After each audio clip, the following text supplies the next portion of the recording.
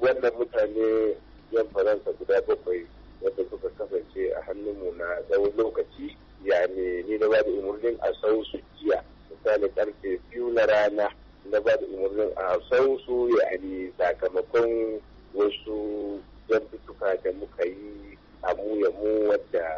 muka zauna da matakin abin da ita gwamnati ta so mu zuwa da shi na matakin su dattawa arewa yani a kansu ne ni na ba da umarnin yani a sake su su tafi ba tare da an danka su a hannun wani ba tare da komai ba a nemo mota dai a sa su su tafi su bayyana da can da inda suke makomarsu wa'anda kuma mun ajiye su ne a tsakanin kamaru da adamawa daga wannan kiraye-kiraye da kuma shirin da ake yi na al'ummar musulmi yani yadda suka nuna a zo a yi din yani shi ya sa na ba da umarnin sakin su game da hirar da muka yi mu ya mu da elders na kungiyar nan ko kuma ke maka shugabanni na wannan kungiya na haɗaka na zaman mu na mutum 12. Ƙasa ma ya kafa kwamiti mai wakilai 26 domin a zauna a nemo hanyar warware wannan kikikaka din a kuma yafi juna. Yaya abin yake tafiya a halin yanzu? Alhamdulillah yani akan wannan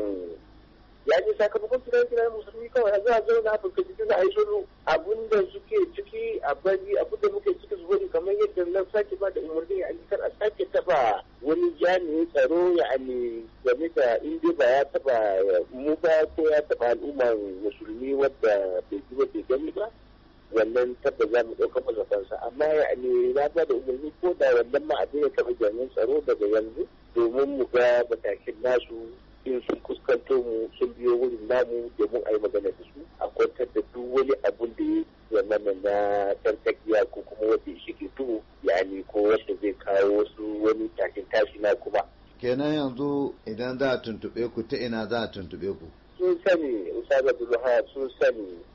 duk inda wanda na zauna da su da gwamnatoci da zauna da sun sani ta inda za su tuntuɓa. Yani ta Kano sun san za su tuntuɓa sun san inda suka samu tuntuɓa ta Kano yani akwai da suka so tuntuɓa ta Maturu akwai wanda suke tuntuɓa ta Bauchi ma akwai wanda yani suke tuntuɓa ta Borno duka sun san ta inda za su tuntuɓa da yani ba wai bai sani ba musamman ma kamar wuri guda biyu nan inda suka so tuntuɓa kamar inuwar wani bawan Allah ya babban mutum a Kano yani kamar ba na sun fara suna akwai a inuwarsa mutane nawa yani aka zo domin a tattauna a so tattaunawa